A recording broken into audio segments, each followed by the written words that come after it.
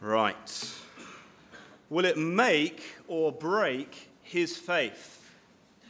Will it make or break his faith? My first few months at university were not my finest as a Christian.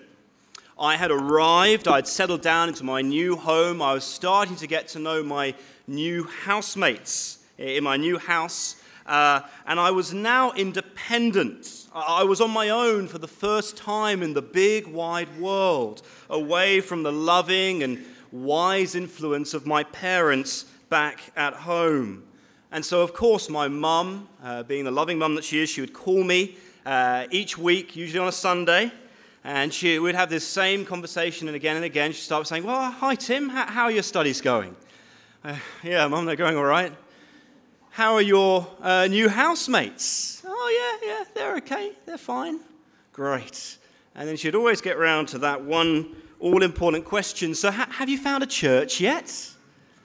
And there would be an awkward pause. "Well, Mum, it's been pretty busy. There are all these clubs now that I can get involved with at uni, and that coursework's just piling up." And Mum, bless her, she would always try to end the conversation on a positive note, but inside, she was crying. She was very scared for me. She was scared that that first year at university was going to break rather than make my faith. In fact, she told me many years later, "Tim, I prayed for you every night in those first few months." And thankfully, God graciously answered her prayers because he got me into a decent church around godly guys that set me straight. But the heartache that my mum felt for me as it appeared that I was drifting away from faith in Christ, well, that's very much like how Paul feels for this church, the heartache he feels for this church of Corinth that he is writing to in this letter that we have this morning. Paul's relationship with the Corinthians had been turbulent, to say the least. Not so many ups, but lots of downs. Until quite recently, most of this church had actually turned their back on Paul. They had dismissed God's word to them through him. They were fighting amongst themselves for worldly position. They were tolerating gross immorality. They were listening to the harmful teachings that were drawing them away from the gospel. We see some of those issues addressed in 1 Corinthians. But things had got so bad when Paul sent Timothy with that letter, 1 Corinthians, to see how bad things really were. Timothy couldn't handle it, and he actually reported back to Paul, and Paul changed his travel plans. He made an emergency visit to this church in crisis. And yet that visit by Paul, that emergency visit, it was a disaster. We know that from this letter of 2 Corinthians. Just look on the screen. This is 2 Corinthians 2, verse 1. "For I made up my mind not to make another painful visit to you." Paul had made that emergency visit, but it had gone disastrously wrong. He was strongly opposed by the church, and he was humiliated. And yet he was so jealous for his brothers and sisters in Corinth that after that visit, when he had returned to the other mission fields, he wrote what we call the tearful letter to them. It's mentioned in 2 Corinthians 2, verse 4. "For I wrote to you out of much affliction and anguish of heart and with many tears." Now, we don't have this tearful letter, we don't have it today, but we'll see in 2 Corinthians that letter had actually done much to restore this broken church. The problems, they are slowly mending. There's still an unrepentant minority that we're going to see a bit later in chapter 12, and Paul's urging them to repent, come back to the Lord.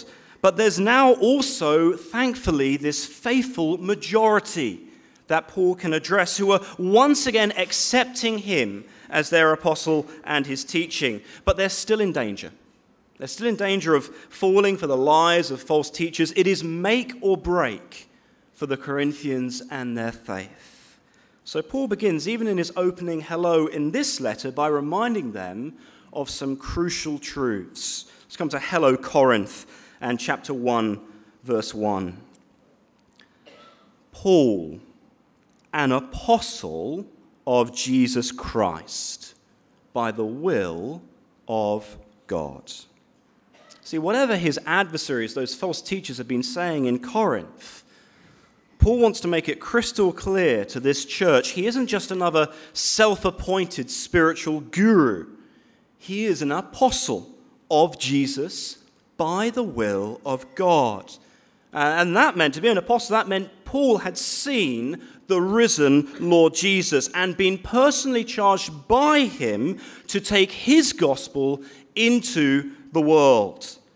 That's who the Corinthians were actually disagreeing with when they went against Paul and they went against his words. The Lord Jesus, their Lord himself, who had died to save them. Well, Paul's established his authority. He now returns to the church itself. Have a look in verse 2. To the church of God that is at Corinth. That's encouraging. Paul can speak to the Corinthians as a true church of God, because they had shown these recent signs of repentance and faith, at least many of them. But he also wants to remind them that they weren't the only ones whom God's concerned for. You see in verse 1 onwards, to the church of God that is at Corinth, with all the saints who are in the whole of Achaia, grace to you and peace from God our Father and the Lord Jesus Christ. Here's a map coming up on the screen. Just give us our bearings. So you'll see in the bottom left-hand corner, you've got the region of Achaia, what is now modern-day southern Greece, and Corinth is that, if you can make out the red dot, it's got the big label there, that's the city. Achaia was the province, and Corinth was the capital, and a wealthy capital of the province at that. And Paul wants to remind the Corinthians of the other churches in the wider region of Achaia who were, unlike the Corinthians, far more impoverished and undergoing a far greater persecution for their faith. Because one of the scandalous lies that the false teachers were spreading in Corinth, as we'll see, is that God does not work in things that appear weak. That's what they were saying. God does not work in things that appear weak.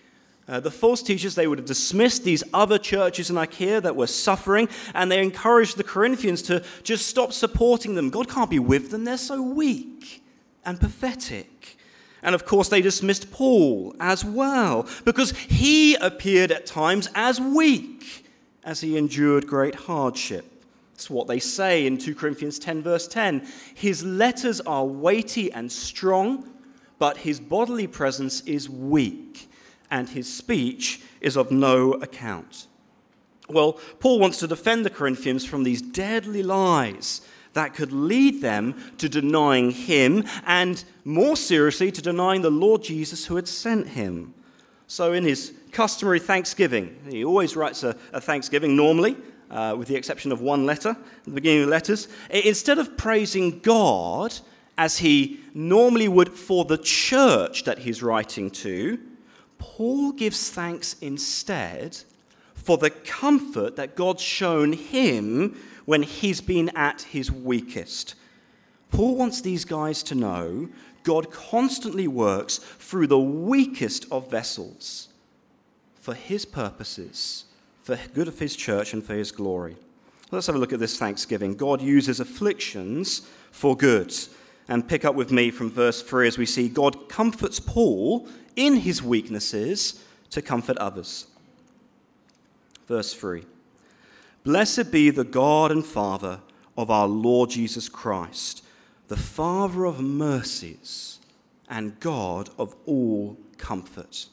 As Paul praises God, he makes it abundantly clear God is a God of great comfort for his suffering people. The Father of mercies, the God of all comfort. But that word comfort, that can mean a lot of things, can't it? We can use that word comfort to refer to creature comforts. You know, those little things in life that just make our day that little bit better. It's my wonderful espresso coffee machine back at home in the kitchen. That great love of mine alongside my dear wife and children. That's not the kind of comfort that Paul's known from God here. God's not sending him creature comforts. We can also speak of comfortable situations, can't we? Just everything seems to be going well this week. The family are healthy, job stable, boss not giving me a hard time for a change. There's a holiday just round the corner. That's not what Paul means by comfort, God's comfort here either. In fact, it's quite the opposite. Have a look in verse 4. What kind of comfort is this? The God of all comfort, verse 4, who comforts us in all our affliction. In all our affliction. Paul praises God here for the comfort that he's been shown on the very hardest, the very bitterest of days. You know, when he's really up against the wall. And this comfort hasn't been just for Paul's sake as well, as verse 4 continues, so that we may be able to comfort those who are in any affliction with the comfort with which we ourselves are comforted by God. Well, Paul says to these guys, look, as God's comforted me in my trials, as he's encouraged me in the midst of great suffering, that's actually enabled me to be a greater comfort to others as well who are suffering like me. As painful as those trials were, as weak as they made Paul seem, they actually made Paul a better minister. Not an unqualified one, as these false teachers in Corinth were suggesting. In fact, I think Paul was probably quite surprised to hear about how the Corinthians were quickly dismissing Paul on the basis that he suffered in trials. It's as if they were forgetting the very basis on which they themselves had become the church of God. Well, Paul wants to remind them. See what he says in verse 5. For as we share abundantly in Christ's sufferings. Paul points them back to the Lord Jesus. He reminds them, guys, we serve a crucified king. A king whose crown on earth was a crown of thorns. A king whose throne on earth was a bitter cross. We serve the Lord Jesus, who himself said, if the world hates you, take heart, because it hated me first. Oh, the road to glory for Jesus was marked with great suffering.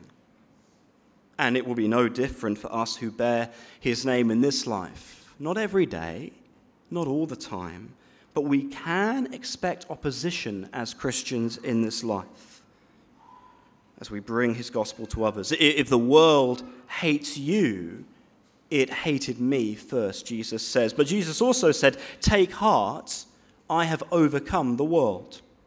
And so Paul can say, verse 5, carrying on, so through Christ we share abundantly in comfort too.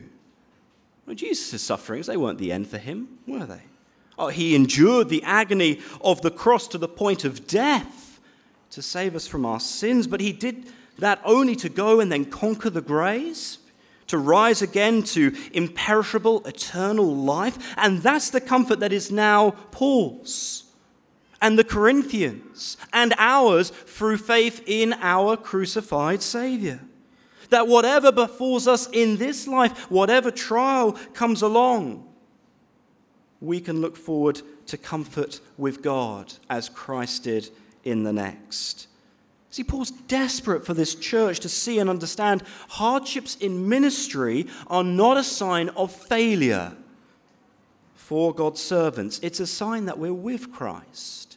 It's a sign that we belong to him in his sufferings as well as enjoying in the comfort of his gospel. Well, Paul goes on, verse 6, if we are afflicted, it is for your comfort and salvation. Paul was greatly opposed when he first ministered the gospel in Corinth. In fact, things got so hard for Paul that God comforted him through a vision. We have it coming up on the screen, Acts 18, verse 9. And the Lord said to Paul one night in a vision, do not be afraid, but go on speaking and do not be silent, for I am with you, and no one will attack you to harm you. For I have many in this city who are my people. That is what God spoke to Paul as he was suffering great hardship, great opposition, as he brought the gospel to Corinth in the first place. And Paul needed that encouragement to press on. But because he did, because he pressed on despite the opposition, because he trusted God, well, so many heard the good news in Corinth. And Paul could address these men and women that he's writing to as the church of God, saints, holy ones, made pure before God by the blood of Jesus. Well, it wasn't just the trials that benefited the Corinthians. They did greatly. It meant that they received the gospel. But you see what Paul says in the rest of verse 6. And if we are comforted, it is for your comfort, which you experience when you patiently endure the same sufferings that we suffer. Now, if this sentence, this verse, doesn't give you a bit of a headache when you first read it, well, then you're smarter than me. If we are comforted, it is for your comfort, which you experience when you patiently endure the same sufferings that we suffer. Ugh, wow. Let me explain what I think Paul is saying here by means of an example.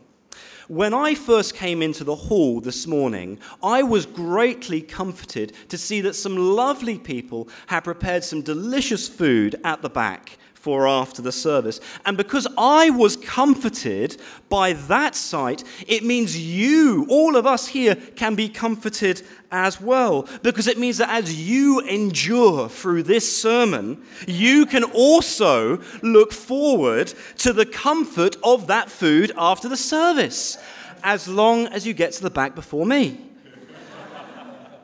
Well, as God comforts Paul in the face of trials resulting from his gospel ministry in Corinth, the Corinthians can take comfort in that comfort that he was receiving, because it means they will experience the same comfort as well when they patiently endure, when they suffer like Paul for the gospel. It's as true for them as it is for Paul. And so that brings Paul to this great encouragement in verse 7. Where he really clarifies it. Our hope for you is unshaken, for we know that as you share in our sufferings, you will also share in our comfort. As you share in our sufferings, it means you're going to share in our comfort, the comfort that God's made known to me as well. What an encouragement that is for us as a church, seeking to minister the gospel to KL in the 21st century. For those of us here who may well be suffering right now in various ways in order to make Christ known to our family and our friends and our neighbors and our colleagues, that the God of all comfort who comforted Paul in his trials will comfort us as well. And we'll see how he will do that a little bit later. For now, Paul wants to make it clear just how bad things really got for him in his ministry. How bad did it get? Well, let's come to God's comfort to Paul in affliction. And we're going to start with the afflictions themselves in verses 8 to 11. Verse 8. For we do not want you to be unaware, brothers, of the affliction we experienced in Asia. You know, sometimes I tell myself to press on as a Christian over the very silliest of issues. I'll get up in the morning and I'll stub my toe on the bedroom door. Well, we all have our cross to bear. I'll walk into the living room and Josiah will have scribbled crayon all over the living room walls. Oh, we've all got our cross to bear. And then I'll get down to the My News stall down the road and I'll see they still haven't got the latest edition of my favorite car magazine. Oh, well, we all have our cross to bear.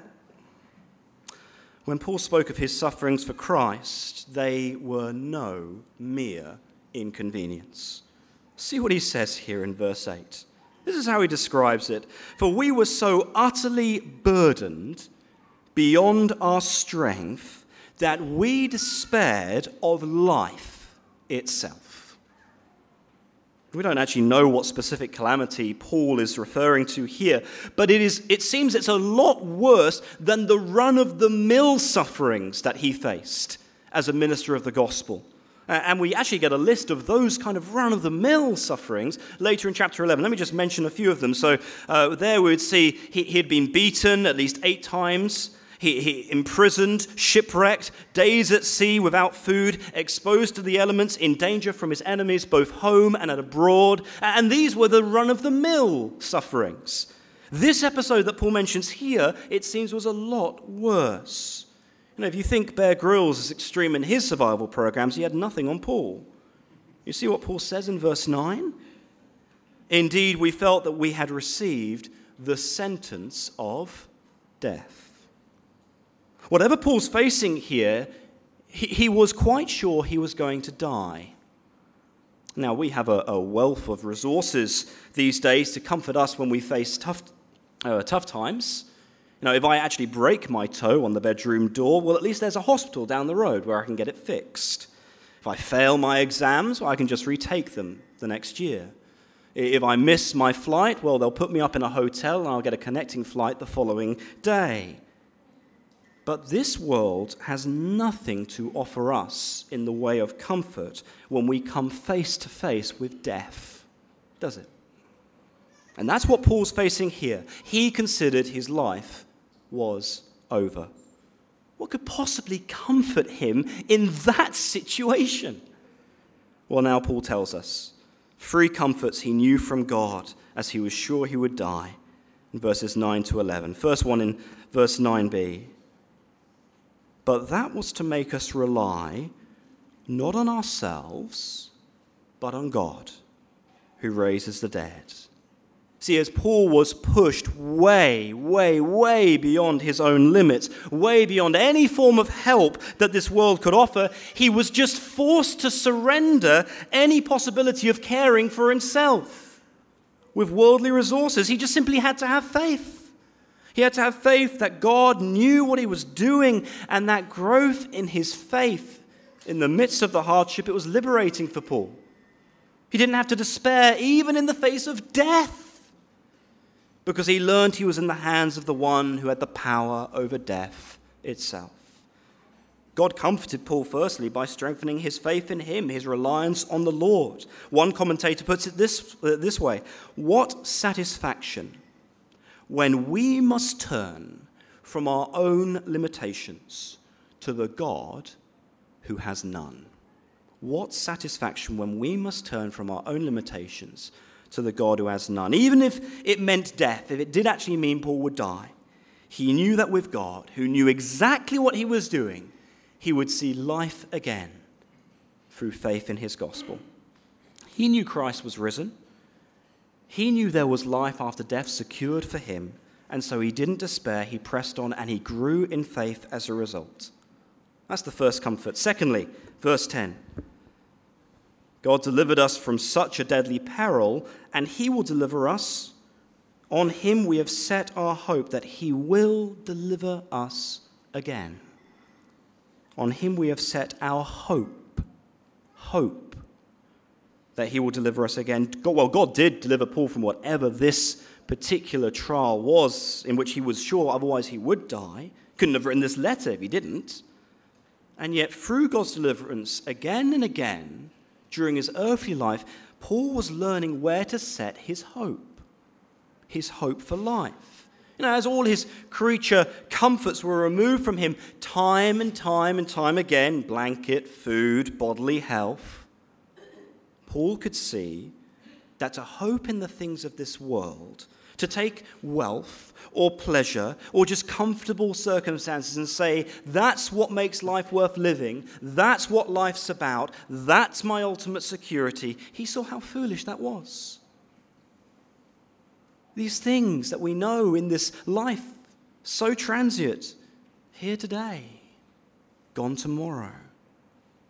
And yet, as they were taken away from Paul, he learnt instead to hope in that which is eternal, that which can never be removed, that of God's deliverance for him. And that is where Paul rooted his hope, as every earthly security gave way. He learned to prize glory. He learned to prize life in Christ to come, in which he would know no more suffering, no more tears, no more pain, no more death, no more of the hardships that we know in this fallen world. Suffering now, yes, but glory later. So why take a rest? Why become complacent when Paul knew his reward was waiting and not even death itself could keep him from it? So Paul endured, and so he grew in hope in that which would never let him down. The third and final comfort that Paul wanted to receive, he actually wants the Corinthians to take part in this one. Verse 11. You also must help us by prayer. See, Paul saw his trials as an opportunity for this church to grow in a godly love for him and his fellow workers who were suffering. You see, many other churches in that region, in Achaia, they were praying actively for Paul, and that was a great comfort to him. He encourages Corinth, please, renew your love for us, do the same. And not even chiefly for his own sake. You know, I'm sure if it was me and I was being shipwrecked, I was starving, I was being beaten, I was being attacked by wild animals. If I told you guys about it, please pray for me. Pray that basically all of that stuff would go away. That would be my first priority. Pray that I would be delivered from every single one of those things. That's not even Paul's first priority. As he asks for prayer from this church. See what he says.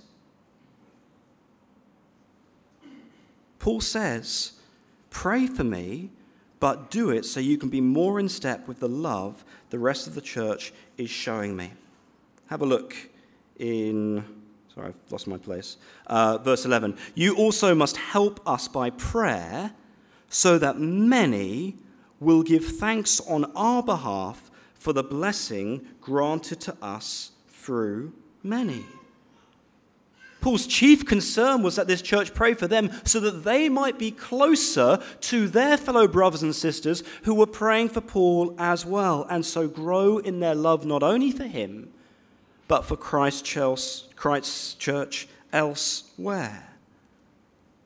And so the third comfort, a growth in love not just for Paul, but for God's church. These three things, faith, hope, love. These were the comforts that God made known to Paul in the midst of his trials. And why were they so special? What's so valuable about faith, hope, and love? The fact that they will bring forth eternal glory as we remain faithful to Christ, as we hope far more for his kingdom to come than the things that we enjoy in this life, and as we show the same love that he showed us, showing ourselves to basically belong to him. Paul faced flogging, shipwreck, starvation, and yet he was able to endure as God comforted him, growing him in faith, hope, love. And I find that incredibly encouraging. You know, our sufferings for the gospel here, they may well be a lot tamer than Paul's, at least for the moment anyway, and yet we still know the same God of comfort that Paul did. Perhaps today, I'm speaking to someone who's been mistreated by your own family members because they don't like your faith in Jesus, and they don't like the fact that it's taken the place of your otherwise traditional household religion. Maybe I'm speaking to someone today who's been made fun of at college by your peers as you've worked to make Christ known with the Christian fellowship. Or you've been mocked by your colleagues at work when you've invited them to a guest night. I said, are you serious? And we wonder to ourselves, well, what is the point? One family shared with me just a little while ago that often their neighbors in their condominium would avoid them completely because they were known as the Christian family in their condo block. Too zealous, too bold, too keen to talk about Jesus and salvation through faith in him. Well, if that's you today, or trust me, it will be you one day, be encouraged. In Paul's weakest moments, when he was really up against the wall, those were the times God grew him as a Christian, in his faith, in his hope, in his love. The trials that we endure here in KL for the sake of the gospel, they will never be a waste of time. It will be a blessing for us, and it may well be the way in which God, as he did with Paul and the Corinthians, my afflictions are for your comfort, for your salvation. It might be that our afflictions that we face for the sake of the gospel here will be for the comfort and salvation of our friends, of our neighbors, of our colleagues, that God will show his strength in our weakness and he'll use it to draw others to eternal life in his Son. Well, Paul knew that there was a dangerous alternative for this church. For even the faithful that he's speaking to here, he knew those lies of the false teachers that were dismissing Paul as weak, encouraging the Corinthians to abandon the true gospel rather than suffering faithfully for it. And so as he closes just this opening section of the letter, he urges this church, remain faithful to me, remain faithful to the gospel, and share in sufferings where necessary. Again, Paul gets quite defensive. His plea, accept your suffering, apostle. Come to verse 12. For our boast is this, the testimony of our conscience, that we behaved in the world with simplicity and godly sincerity, not by earthly wisdom, but by the grace of God, and supremely so toward you. This is what Paul's been getting at all along in the hardships, the trials, his seemingly weak appearance in these simple gospel worlds, that's been God's work through him for the sake of the Corinthians. He had behaved in godly sincerity. Every time Paul was tempted to tone down the message of his gospel, to speak just a little bit less boldly, so to save him from that next severe beating, God strengthened him to remain sincere. Unlike the false teachers that he describes here, nothing of God's grace in their ministry, full of earthly wisdom. We'll see from the rest of this letter. Some were teaching rule keeping. Oh, keep the rules. You get right with God that way. Some were teaching license. Break the rules. God will love you anyway. And so when Paul came and preached Christ crucified in the face of those more popular and more acceptable teachings in Corinth, he was despised. And yet the Corinthian church knew, as Paul writes here, he never shifted. He never moved away from the true gospel.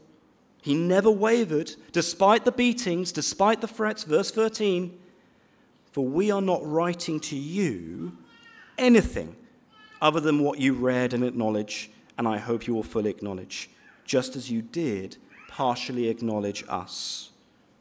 This church, they were acknowledging Paul in part. They were starting to accept him again, but their devotion was split. These other teachings in Corinth that were popular, they were attracted. This earthly wisdom that doesn't bring any hope, but didn't bring any opposition either. And friends, today there are plenty of alternative, supposedly Christian messages in the church that might seem attractive, but have nothing of the gospel in them. Here are a couple coming up. Don't just accept whatever comes your way in life. You were born to win. You were born for greatness. You were created to be a champion in life. Get up today and say, this is going to be a great day. I'm excited about my future. Something good is going to happen to me. Now, I know they're very cheesy, but friends, what's even more disturbing is that these are real mission statements from those who say we're churches, Christian churches in the world today. You're not going to upset anyone by saying that to them, are you? But the real gospel of Christ crucified, that we're sinners in need of forgiveness and reconciliation with the God who made us before the day he judges us, and the only hope we have is to rely entirely on the gift of his Son given to live the life we failed to live and then die the death we deserve, that we might have life. And friends, that true gospel, the gospel of Paul, Christ crucified, it is as offensive today to our society as it was in the Corinthian city. It deeply offends the pride of man, our world that says, oh, we're essentially good. We just got to try a bit harder and we'll be okay. And the gospel, of course, flies in the face of that. Well, friends, like the Corinthians, we as a church have to decide. Are we going to remain faithful to Paul's words here? Are we going to remain faithful to the true gospel of our Lord? Are we going to suffer for it where necessary, when we're put up against the hard times? Or are we going to buy into this nonsense? Just tell people the lies that they want to hear so that we can have a slightly more comfortable time in the here and now. No, very much like me back at uni in those first few months in my half-hearted devotion to Jesus. I was hesitant to even be seen going to church, let alone sharing the gospel, because I was so afraid. The reason I was so slow to go to church was because I was afraid what those new housemates might think of me as we were just building relationships. Because they thought that this Jesus that I knew and loved, the Lord who had died for me, they thought, he's just weird. Tim, you're so old-fashioned, so dumb for following him. And I was more concerned to gain their respect as my housemates rather than honor the Lord who gave his life that I might live. I wonder, are we hesitant to bring our friends, our neighbors, our colleagues to Smack on a Sunday morning? Or to the guest night at the end of the month? Not because they'll just say no, but because they might say yes. And we know that if they say yes and they come along, they're going to hear the gospel. This same offensive message of Christ crucified, of you cannot save yourself. You must trust in Christ as Lord. And we're concerned that if they hear that and they find out that we believe that, they're not going to like us anymore. And we're going to lose respect in their eyes. Friends, that may well happen, as it did to Paul, as it would to the Corinthians. And when you are afraid of those hardships, when we're full of the fear of man, remember these words, that God is the God who comforts his suffering servants, who grows his suffering servants in faith, in hope and love, as we endure for him, who alone can grant us the true rest that we and our friends and our colleagues and our neighbors need from the hardships of this life, again through faith in his Son and his eternal rest. And it's Paul's desire for this church that they would know that eternal rest with him, having remained faithful, having endured, having suffered for the gospel. See how he closes in verse 14. That on the day of our Lord Jesus, you will boast of us as we will boast of you. Paul wanted the Corinthians with him, even in the suffering, so that they would share with him in the glory of God's kingdom to come. He wanted them to make it, not break the faith in fear of suffering. He wanted them to repent of their fear and cowardice and to resolve to know nothing but Christ crucified. As we begin in this letter and work through over the next few months, my prayer for us is the same, that we would rejoice to know nothing but Christ and him crucified, whatever that might mean in terms of what we must endure as we give ourselves to the service of this gospel and as we know the God of all comfort, who sustains his suffering servants. Let's pray.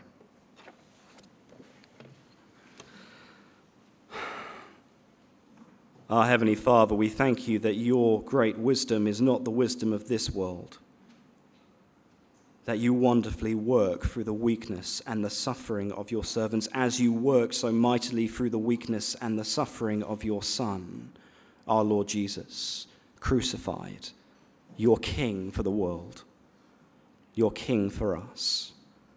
I pray that you would help us as we work through this word and in response to what we've seen today, to rejoice in Christ and him crucified, to remain faithful to this true gospel, not to waver, even as the threats come, no matter what we might have to endure, that you would graciously comfort us, you would build us up in faith and hope and love, that we would be looking far more to things that are eternal, and our desire to see our friends, our neighbors, our colleagues sharing in those eternal things through Christ our Lord will be greater than the fear that we might have of losing their respect.